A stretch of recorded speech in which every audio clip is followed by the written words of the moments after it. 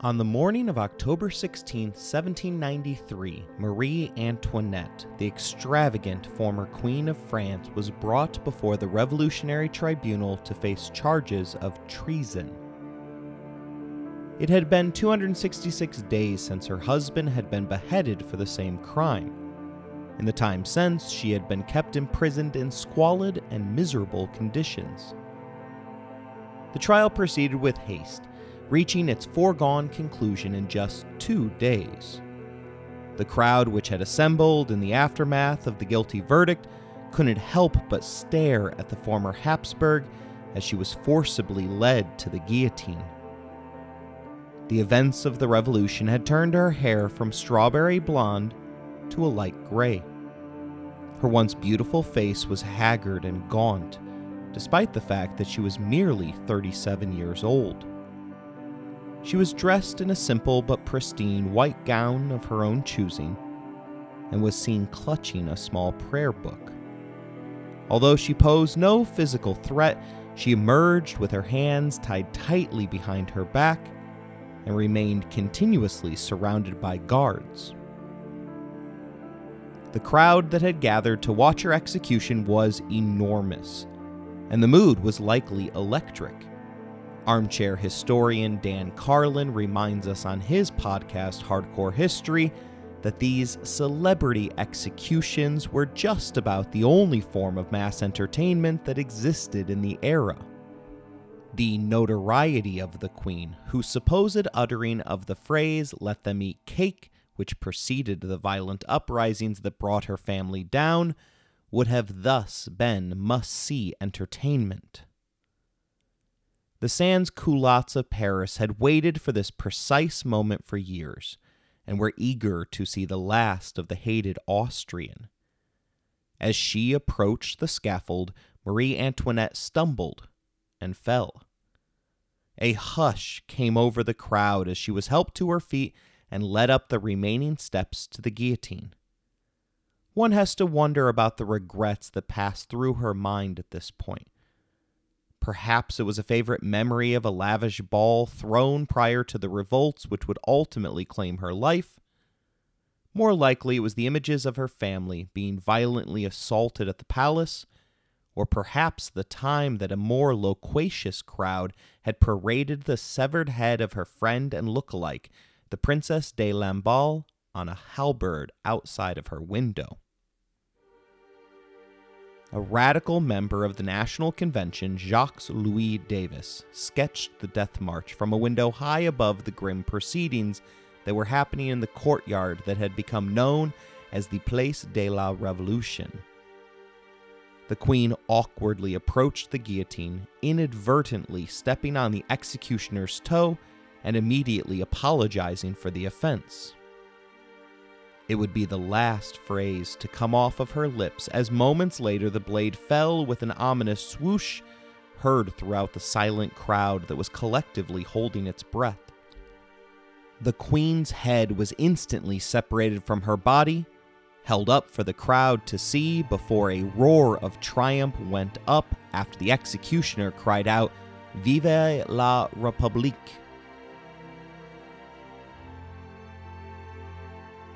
You're listening to Empires, Anarchy, and Other Notable Moments, a podcast designed for deep dives that assist in the teaching of history. This is our final episode regarding the French Revolution. Episode number 5, Viva la Révolution.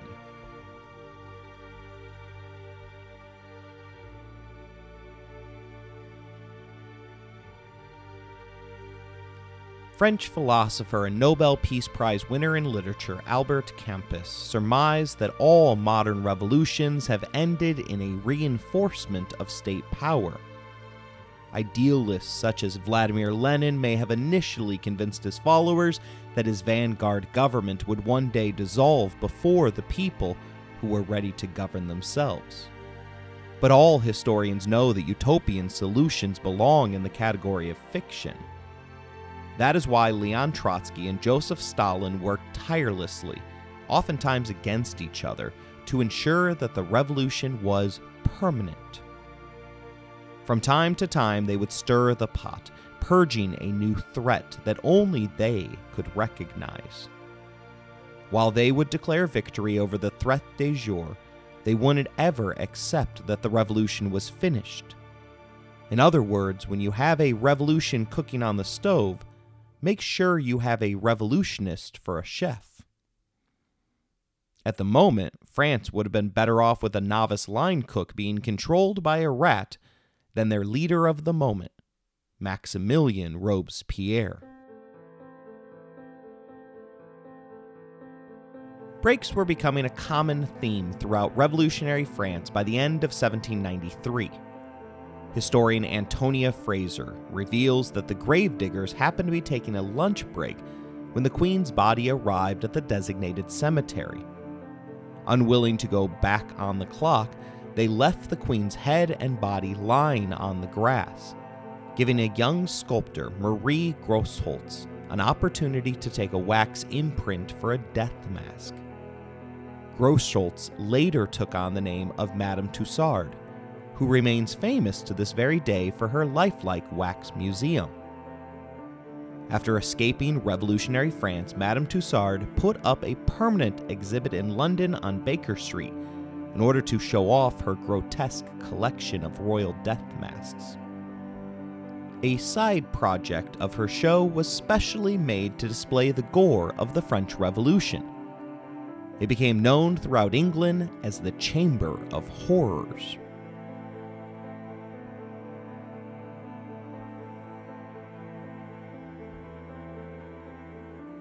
We will start where we more or less left off in our prior episode. Two leftist political factions had come to dominate the National Convention of Paris, which in turn had come to dominate all of France.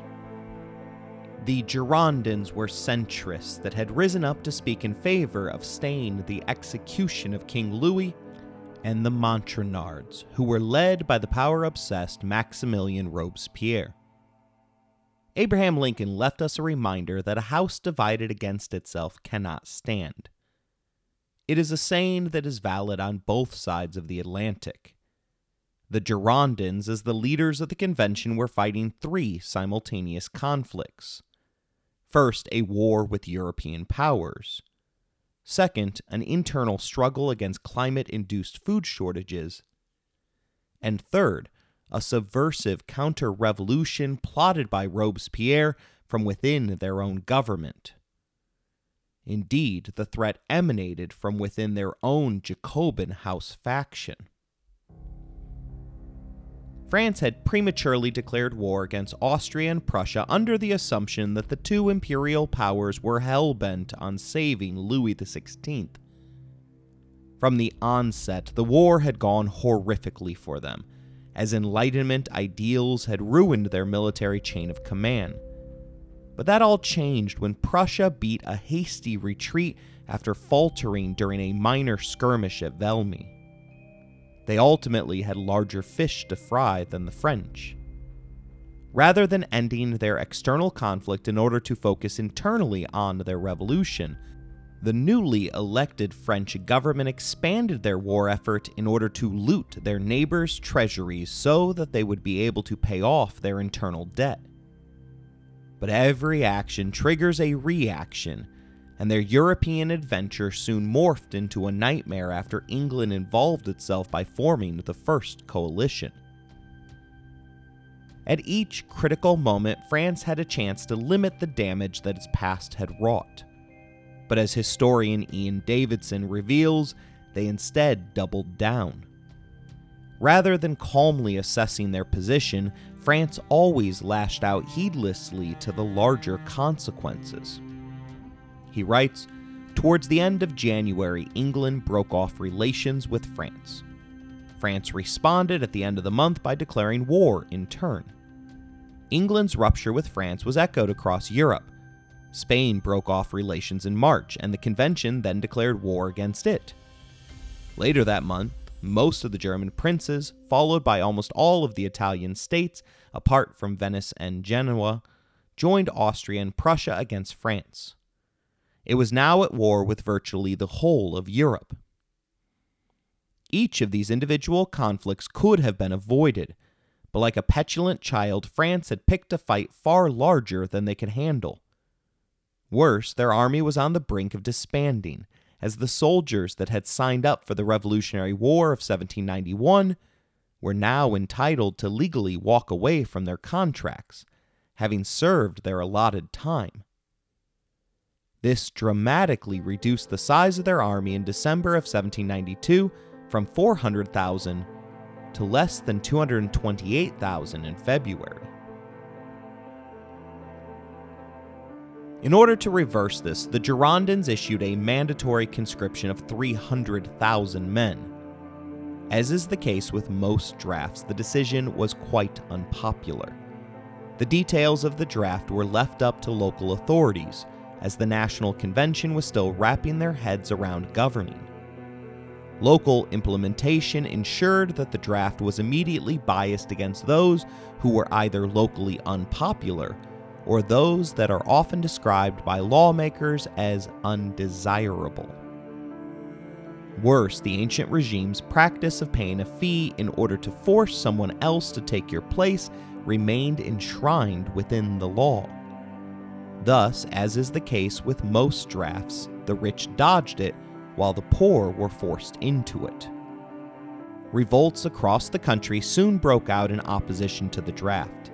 The convention responded by empowering 84 of its members to serve as official envoys and mission to be sent out to the trouble spots. These individuals each held the power of dictators, as they were allowed to solve the problem utilizing any extrajudicial means that they personally deemed necessary. Their effectiveness in subduing the draft rebellions soon resulted in their application to solve all of the convention's problems. Philosopher Abraham Maslow is famous for the creation of the law of instrument. In this theorem, he posits that if the only tool you have is a hammer, you tend to see every problem as a nail. These convention envoys and mission began to take over military command, wresting control away from generals who had been unwilling to carry out the convention's war plans with the vigor that the politicians believed was appropriate. There were even instances of an envoy executing a general who wasn't meeting Paris's expectations. The over-reliance upon this hammer seriously weakened the convention by drawing away significant numbers of its leading members, allowing the internal rot to fester unattended to.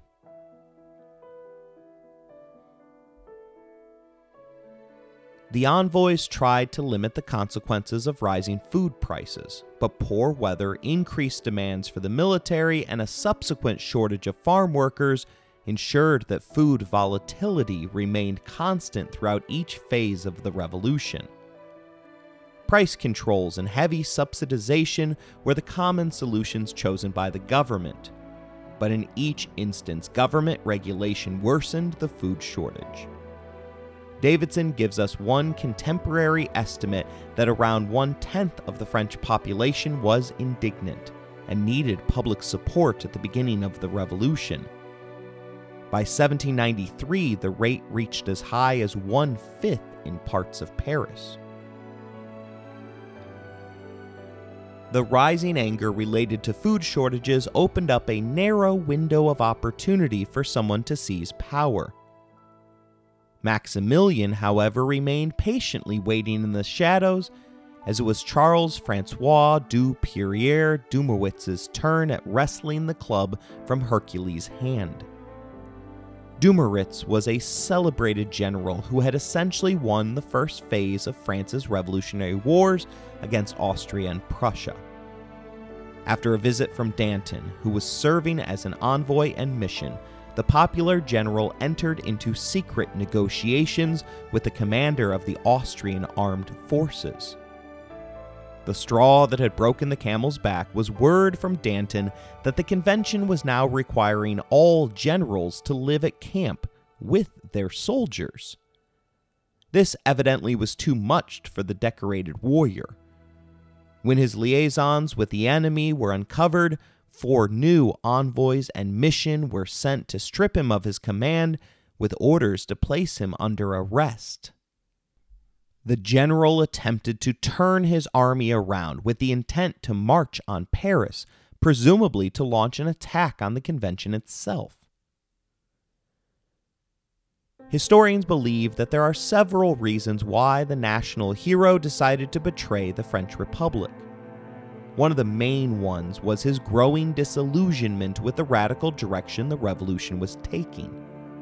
The general was a moderate who believed in a constitutional monarchy and was reportedly horrified by the mounting excesses of the revolution. There was also an ego involved, as he felt that he was not getting the recognition he deserved for his victories. Lastly, it is always better to strike first, as the convention had begun to open investigations regarding the general's embezzlement of war funds. His defection had significant effects on the French Republic, as his decision to join the enemy was a major blow to French morale, undermining confidence in the Republican government's ability to win the war. The envoys were able to stop the marching of Dumouriez's army, but the general himself was able to cross over to the Austrian side on April 5, 1793. This defection also exposed serious flaws in the military leadership, as well as an intimate knowledge of the government's intelligence operations. The general even managed to smuggle across enemy lines the eldest son of the Duke of Orleans, the last male relative of Louis XVI. Alas, the story didn't end well for the turncoat general. Although he was treated initially as a hero by the Austrians, he quickly wore out his welcome and was eventually forced to ply his trade elsewhere. But once it becomes known that you are willing to switch sides mid-war, you kinda become unemployable. He was turned down by the Russian Tsar, and in 1823, at the age of 84, he died poor and forgotten in England, where he was surviving off of a miserably small government pension.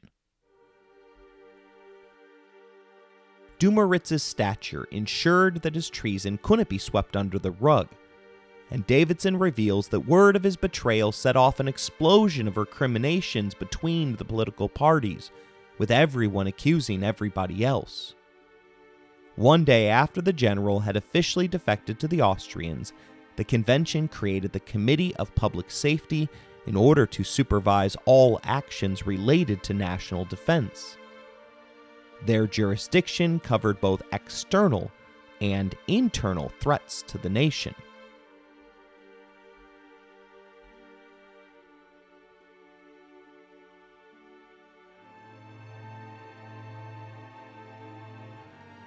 The death of the king threw off the delicate balance that had prevented the left from cannibalizing itself.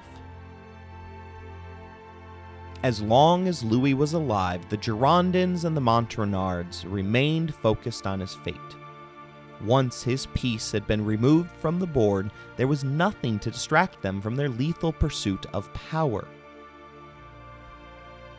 On April 5th, the day of the general's betrayal, Robespierre called for the Girondins' expulsion from the National Convention.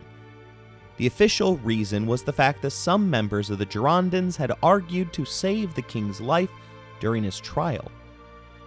Jean-Paul Marat, the influential Jacobin writer of La Amie des Pouvoirs, had signed the expulsion document and thus became the target of the Girondins' wrath. The convention impeached Marat by a vote of 226 to 93. But the Tribunal Revolutionnaire, which had been stacked with Montagnard members, was in charge of the journalist's trial, and they easily acquitted him of all charges. The tribunal beast that had been unleashed by the convention on its external foes had now come back to bite the hand that originally had fed it. Soon, the Committee on Public Safety became the de facto power within Paris. Maximilien Robespierre was the head of a 12-man commission which set up tribunals to try and execute suspected counter-revolutionaries. Anyone deemed by these 12 men as a threat was at risk of imminent arrest, trial, and execution, with little application of the rights which the Revolution had so carefully enshrined within its Declaration of the Rights of Man. Ironically, Robespierre had begun the Revolution as a staunch opponent of the death penalty, but had come to believe that it was a necessary tool for dealing with counter-revolutionaries and enemies of the state. Increasingly, however, the man who simultaneously wore 2 pairs of glasses despite having clear vision came to see his personal enemies and the enemies of the revolution as one and the same. Robespierre gradually increased his control over the organization until it became a de facto committee of one. Corruption investigations were soon initiated against the heads of the Girondins. As his net was closing in, his targets gifted him the insurrection of May 31st. It was a mistake from which they would never recover. The Girondins called for a political rally in Paris to mobilize the crowd in order to remove opposition Jacobin leaders from the convention. The crowd arrived as expected, but turned hostile to the Girondins in part because of their role in creating the despised military draft, as well as for their failure to curb the ongoing food shortages. French historian François Furet believes that the entire thing was brilliantly orchestrated by Maximilien Robespierre, but others, such as George Rood, aren't sure. Rood believes that the insurrection was a spontaneous popular uprising against the Girondins and the economic crisis rather than a coordinated move by a brilliant political strategist. Either way, Robespierre pounced by utilizing the Committee of Public Safety to arrest his political opposite and charge him with treason.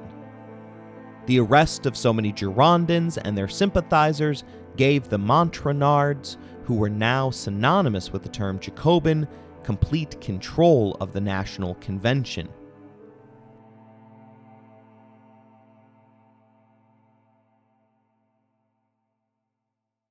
Jean-Paul Marat was the first to pay the price for his role in the downfall of the Girondins.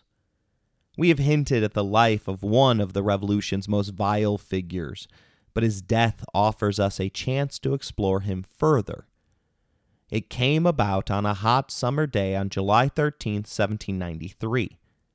The infamous journalist and radical politician was taking a bath in his small, damp Paris apartment. Despite his attempts to relieve the pain of a chronic skin condition, he was often tormented by it, leaving him unable to vacate his bathtub for long periods of time.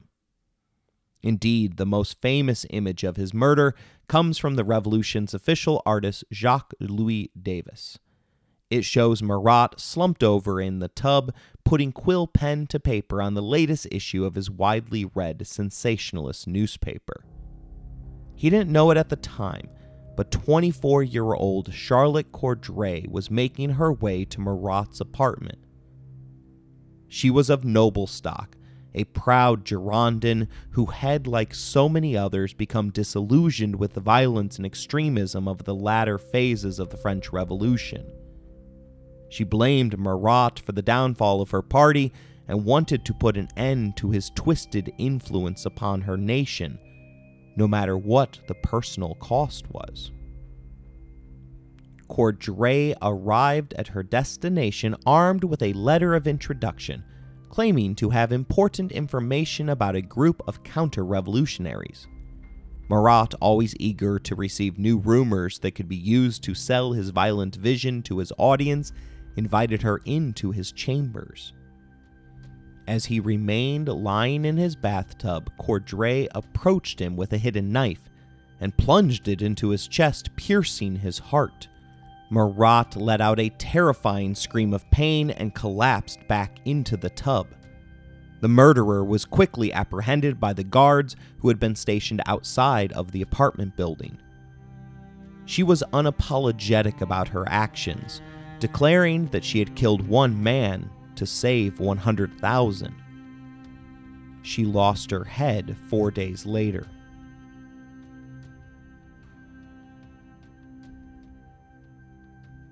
The death of Marat shocked France and the world. Despite his radical views, Marat had become an important symbol of the revolution and was seen by many as a martyr. His funeral was attended by thousands of people, and he was initially afforded burial in the Pantheon, an honor bestowed upon other French luminaries such as Voltaire, Rousseau, Victor Hugo, and Marie Curie. Alas, his eternal rest didn't last long, as a later version of the National Assembly would initiate a process known as depantheonization in order to throw what was left of his decomposing body into a common sewer, inspiring drama critic Lawrence Hutton to pen the phrase, "Revenge upon the bones of a dead enemy may be sweet, but it can hardly be savory." Corday was swiftly tried and executed, but not everybody mourned the loss of the revolution's most prolific agitator. Camille Desmoulins, one of Marat's contemporaries, eulogized him by pointing out that Marat was a genius, but a genius of evil. He was always predicting assassinations, and at last he himself fell victim to one. Rather than taking his death as a warning of the dangers of extremism, the Committee on Public Safety only intensified their vision of a despotic France united beneath Maximilien Robespierre.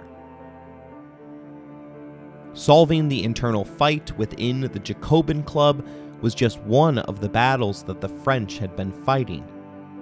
Now the Montagnards inherited the fights that had been the cause of the Girondins' vulnerability. In the summer of 1793, France remained at war on 3 fronts. This time, the trifecta of threats included a rebellion in the region of Vendée, a civil war within several parts of the new republic, and the foreign war against the European coalition. We will take a brief look at each conflict in order. The Vendée region was fed up with the revolution and sought to break away amidst the chaos. It was supported by Catholic and Royalist factions who remained upset about priests being forced to take an oath of loyalty to the state. Thus, the internal clash between the Girondins and Robespierre merely opened the door for revolution, rather than serve as a cause of it. The rebels took the early initiative, but Robespierre succeeded where the Girondins failed and managed to massively raise the rate of successfully drafted soldiers. Apparently, having a reputation of being giddy to guillotine anyone for anything makes for an effective recruitment strategy. The newly drafted soldiers utilized an effective scorched earth policy which saw the French burn their own villages, destroy essential crops, and kill indiscriminately large numbers of non-combatants. General Louis-Marie Turreau led the forces in the pursuit of victory at all costs, resulting in the pillaging of villages and raping of men, women, and children. Some estimates claim that as much as half of the population of the Vendée met a violent end during the conflict, suggesting that genocide was the accepted policy of the day. It took 3 years for the conflict to come to an end, with more than 100,000 casualties. The region's economy was counted among those casualties as it was left utterly destroyed by the incursion. 6,000 rebels filled the prisons of France by late autumn 1793, many of them dying within their cells from a combination of starvation and disease.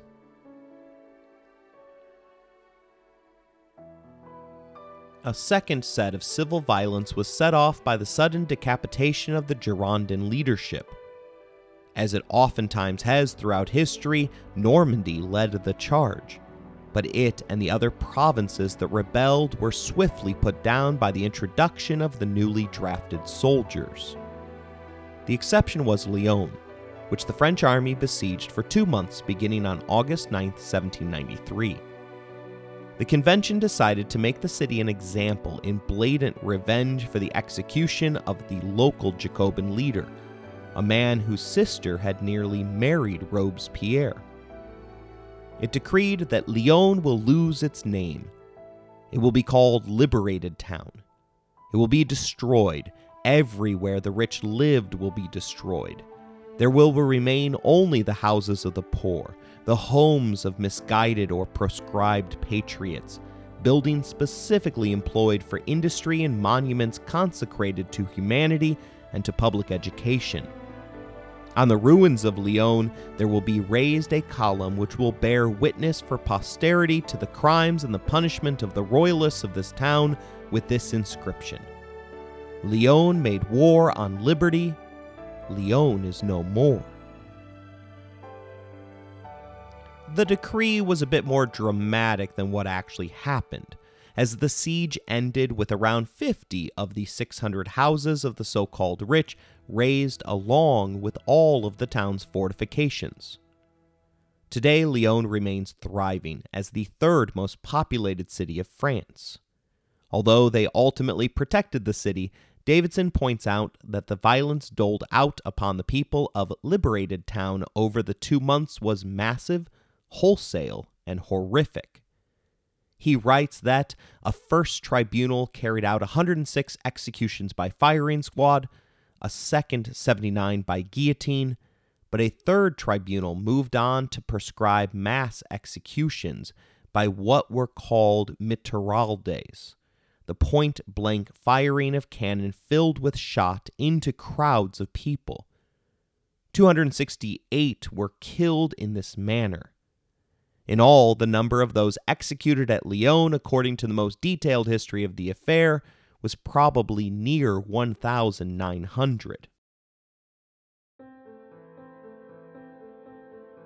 The two conflicts that I just discussed, along with the ongoing climate change issues and failures within French subsidization and price control policies, meant that the current level of government taxation wasn't close to what was needed to pay for the ongoing revolution. In desperate need of a solution, Robespierre turned to the third conflict with the United Kingdoms of Europe in order to make ends meet. They altered the purpose of the war from spreading revolutionary ideals to indiscriminate looting. The government's chief military strategist in the Committee on Public Safety wrote to the generals at the front that, "I cannot hide from you that we are lost if you do not very soon cross over into enemy territory to get food and resources of all kinds, because France cannot long bear the strained state in which it finds itself at present. We must live off of the enemy or perish." Again, in 1794, he instructed his generals in the field to strip the country and make it impossible for them to give our enemies any means of coming back. The most striking example of this new policy occurred during the French occupation of the Austrian Netherlands in 1794. The French army was ordered to seize food, livestock, and other resources from the local population, which were then shipped back to France to feed the hungry population and finance the ongoing war effort. According to one estimate, the French army seized 100,000 horses, 300,000 heads of cattle, millions of pints of wine, and 10 million bushels of grain. In Italy, they took large amounts of artwork, gold, and other valuables from the churches, palaces, and estates of the Italian aristocracy. The European First Coalition had too many internal divisions and conflicting interests to win the war against the now significantly larger French forces. Additionally, the French had superior military leadership as well as a unique mastery over artillery on the battlefield. Prussia and Spain were the first to defect, leading to the collapse of the coalition. Ironically, the chaos within the governing halls of the National Convention unnecessarily prolonged the conflict, as the Allies couldn't properly determine who they were supposed to negotiate with regarding their surrender.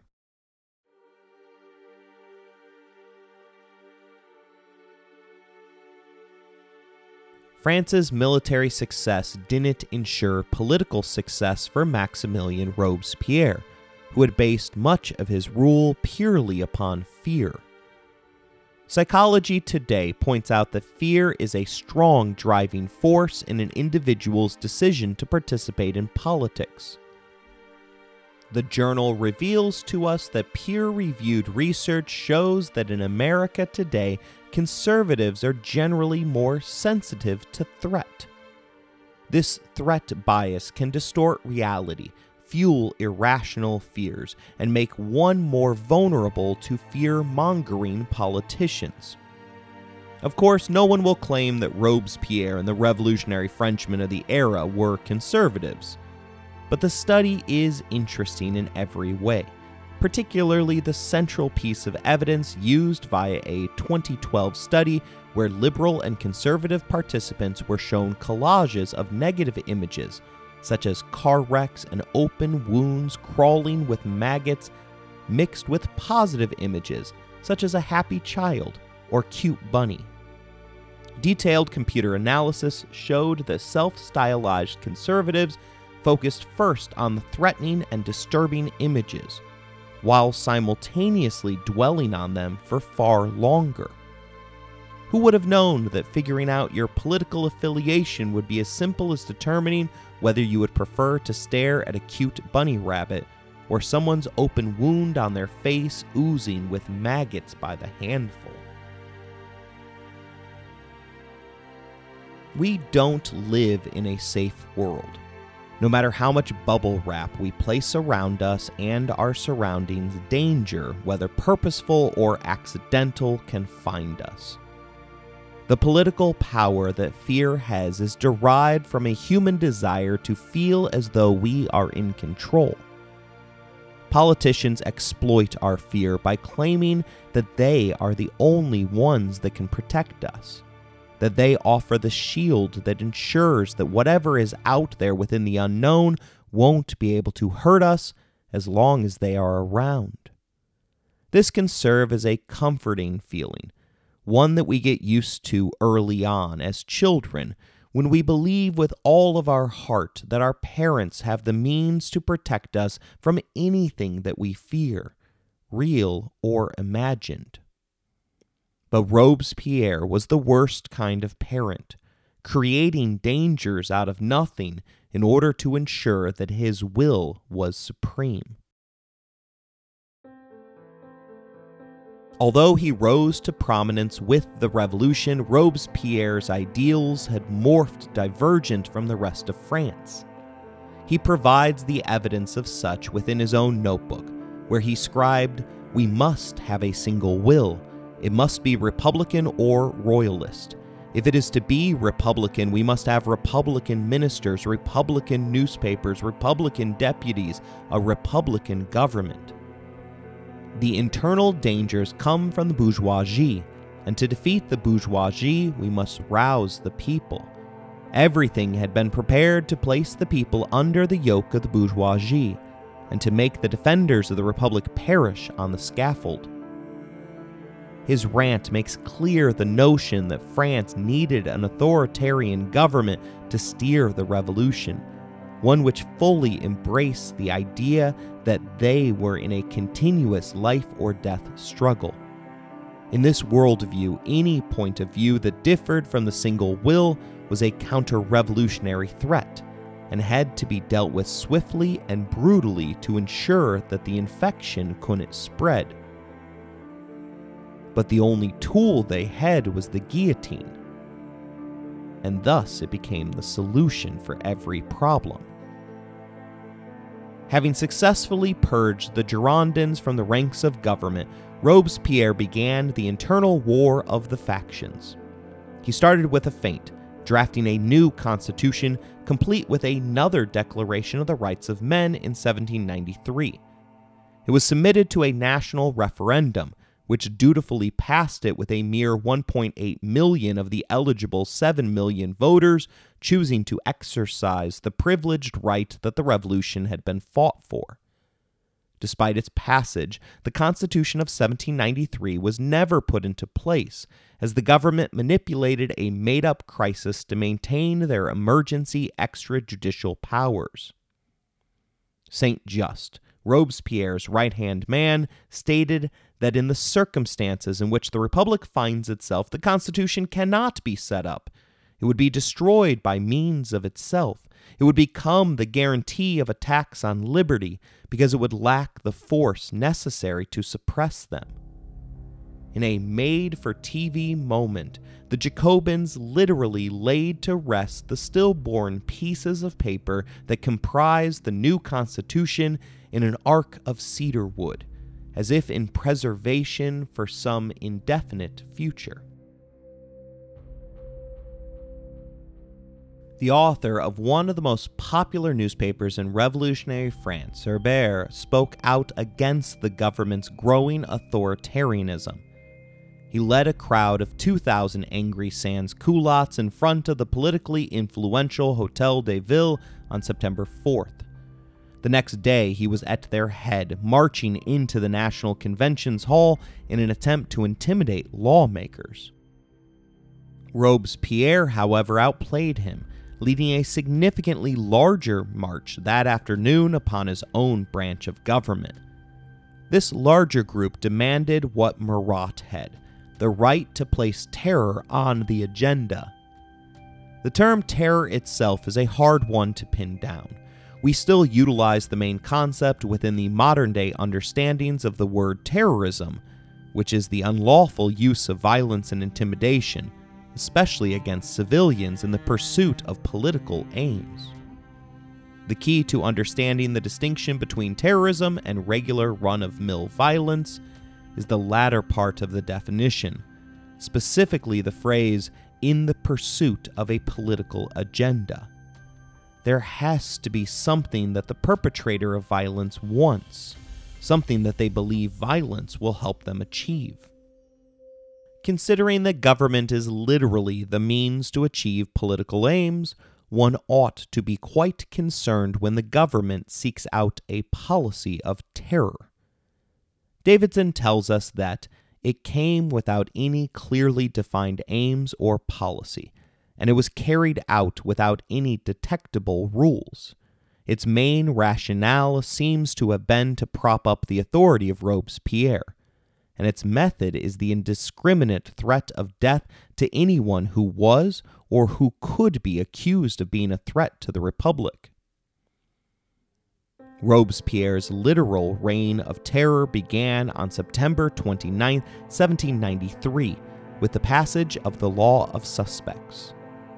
This law took away any assumption of the innocence of the accused. If they were merely suspected of counter-revolutionary thoughts, they were guilty.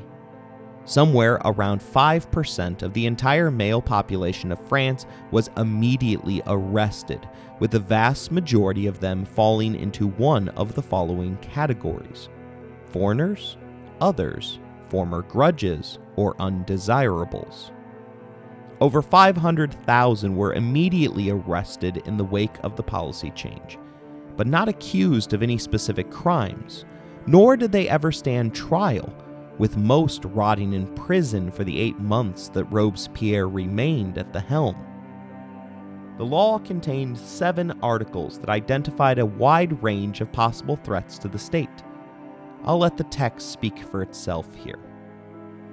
Considered as suspects people are 1.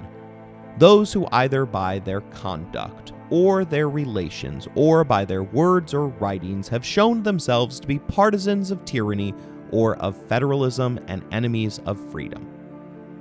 2. Those who cannot justify in the manner prescribed by the decree of last 21st of March their means of existence and the acquittal of their civic duties. 3.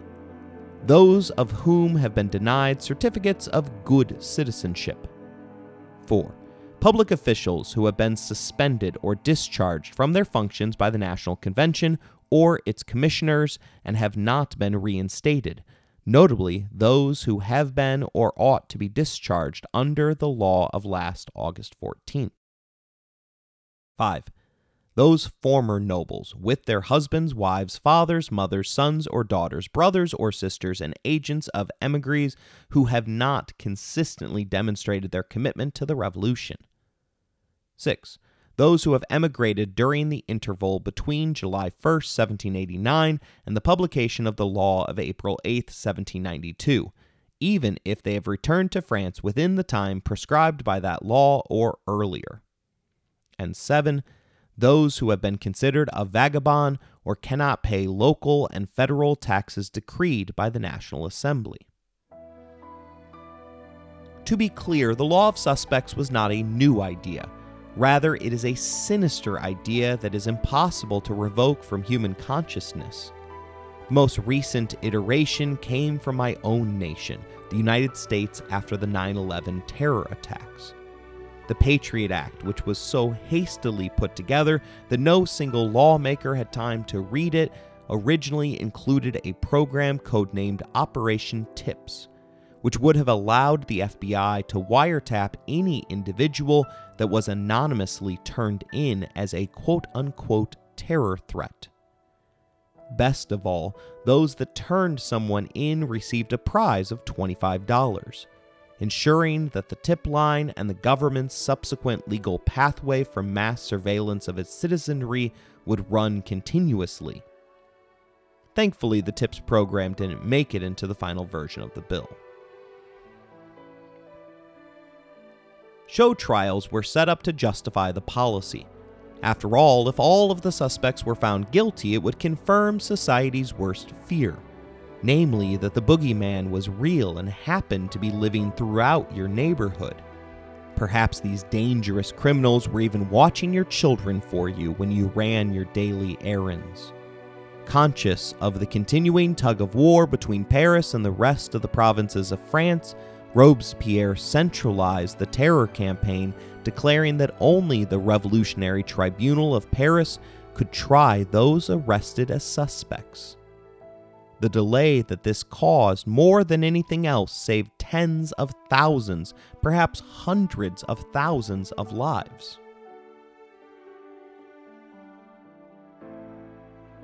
Davidson reports that the revolution had now entered a period of frenzy and fear, of public and private accusations, of secret denunciations and betrayals, of noisy protests and furtive political conspiracies. A bear was arrested and guillotined, as was his longtime ally, Georges Danton. Both had been deemed threats to Maximilian's power. Danton spit in the face of his accuser, proclaiming at his own execution that his head should be shown high to the crowd, as it will be worth it. As the war of the factions continued, Robespierre boldly defended his policy, offering the convention a dramatic speech in February of 1794.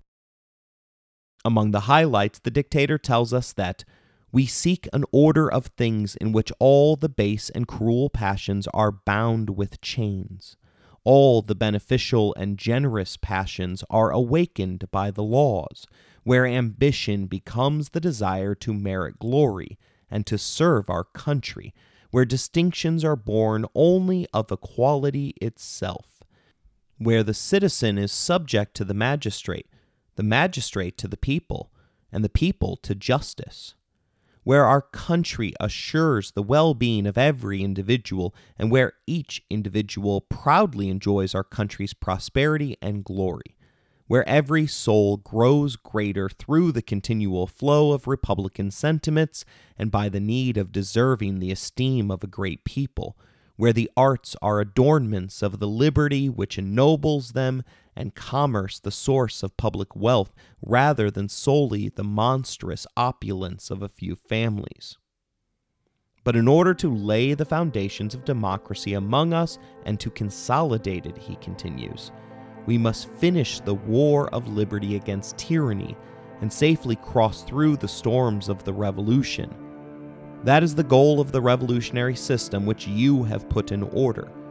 You should therefore still base your conduct upon the stormy circumstances in which the Republic finds itself, and the plan of your administration should be the result of the spirit of revolutionary government, combined with the general principles of democracy.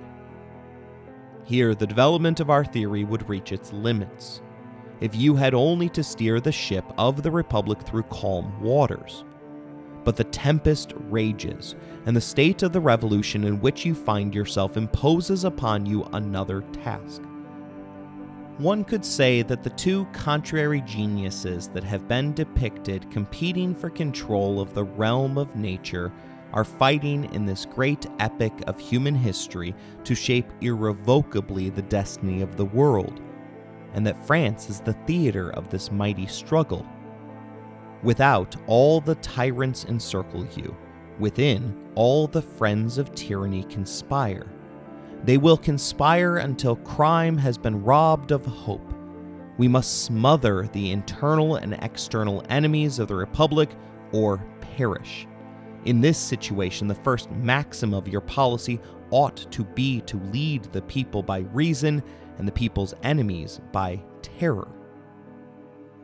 Robespierre then proceeds to justify his own dictatorial policies, finishing his long address with, "If the mainspring of popular government in peacetime is virtue, amid revolution it is at the same time both virtue and terror.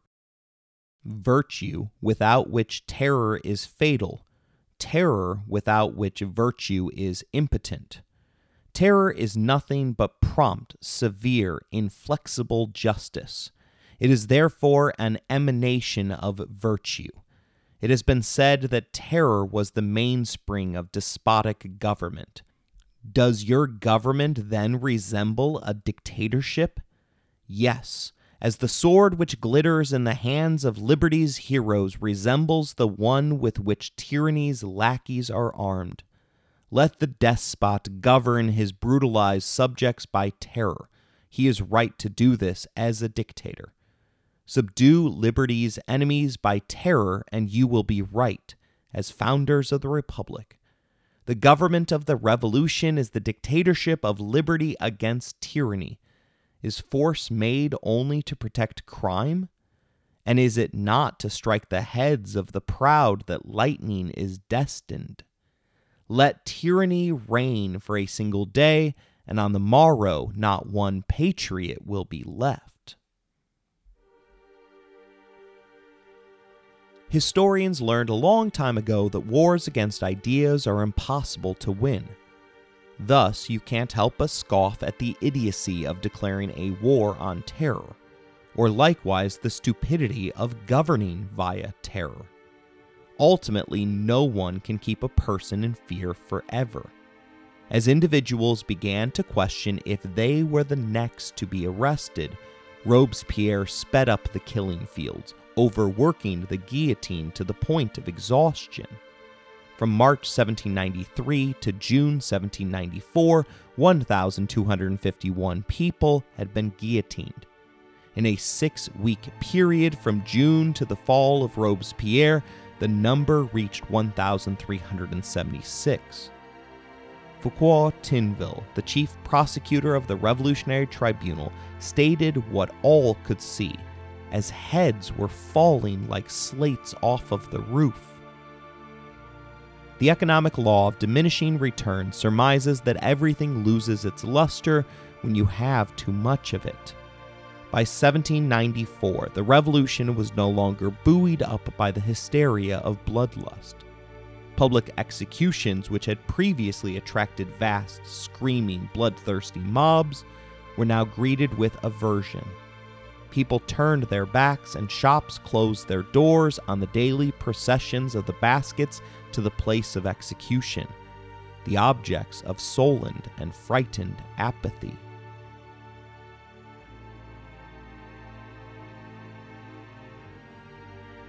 As the walls closed in on Robespierre, he attempted to turn to the tried and true response of all dictators at the end.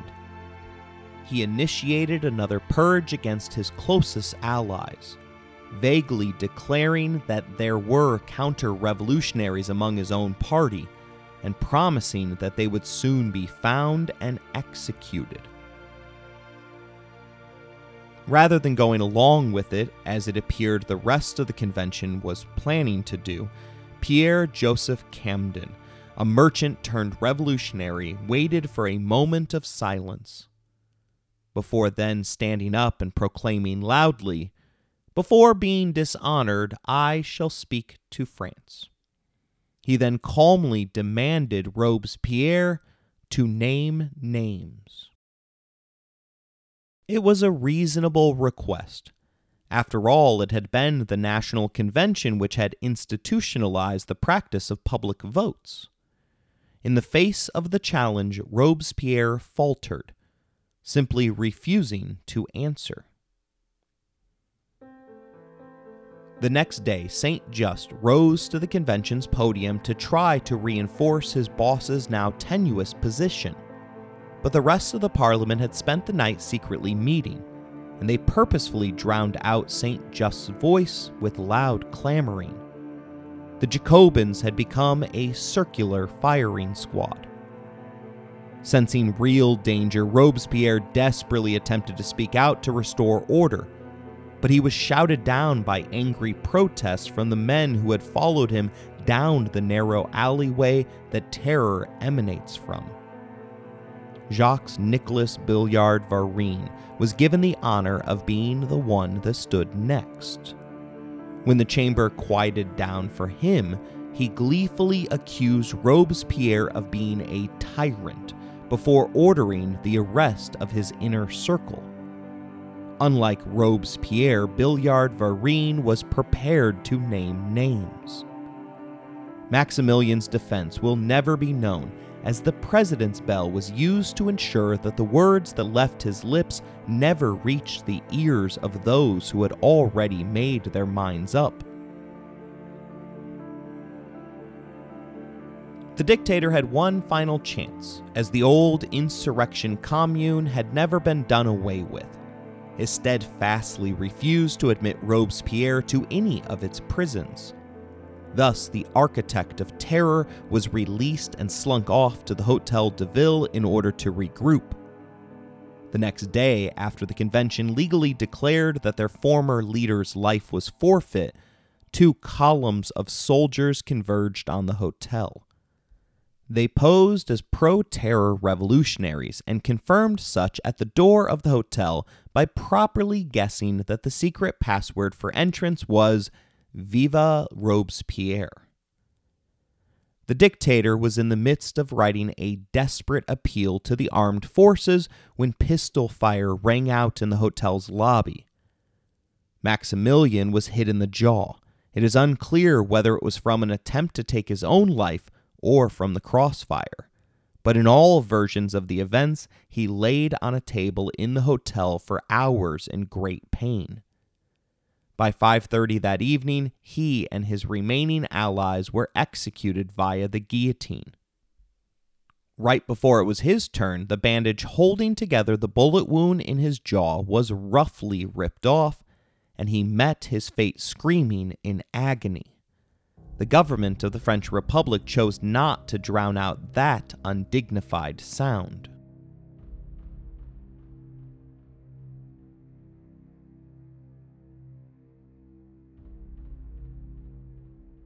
After the death of Maximilien Robespierre, the French Revolution entered its final phase, during which it became more moderate and focused on restoring order and stability to the country.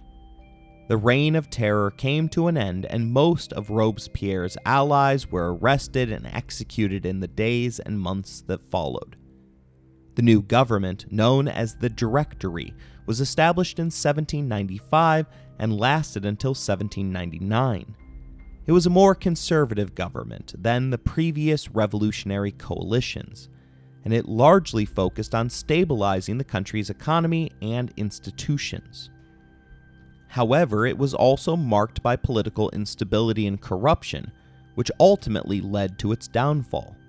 In 1799, Napoleon Bonaparte came to power in a coup and established the consulate, which was a new form of government that gave him nearly unlimited power. He was eventually crowned emperor in 1804, and his reign marked the official end of the French Revolution. The story of how that came to be and what became of France while beneath his rule of the emperor is the subject of our next series.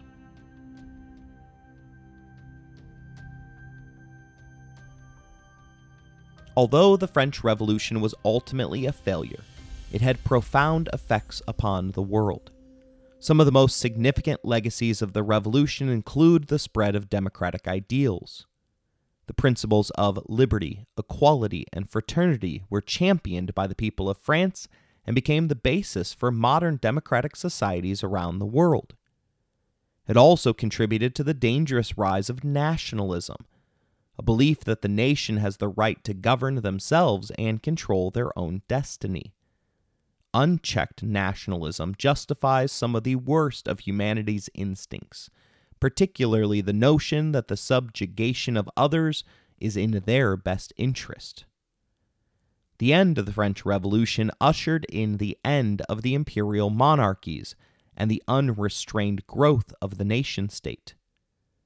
Secularism also increased in the wake of the Revolution.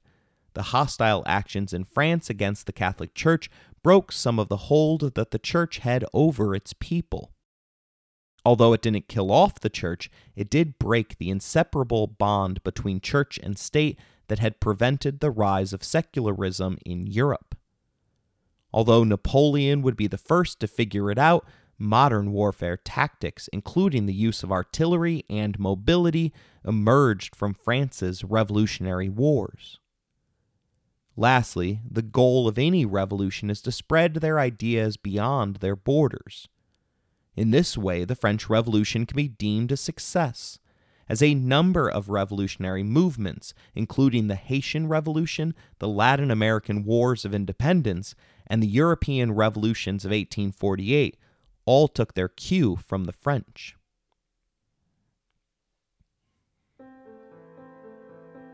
Individual ideas, such as those espoused through the Declaration of the Rights of Man, the metric system, and the French tricolor flag, all began here in the chaos that was revolutionary France.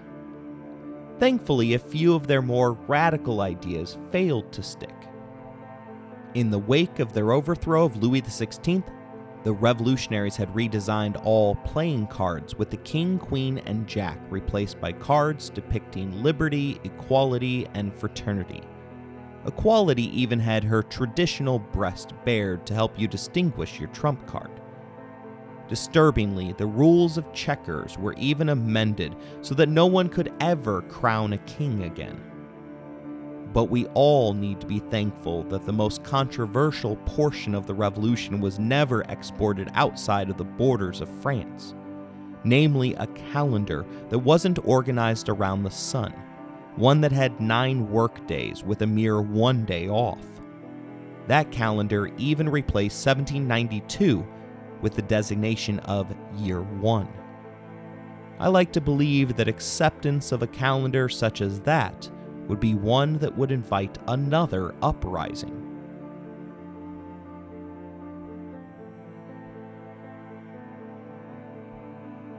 I hope you enjoyed this episode. If you want to interact with the show, you can email us at resourcesbylowry@gmail.com.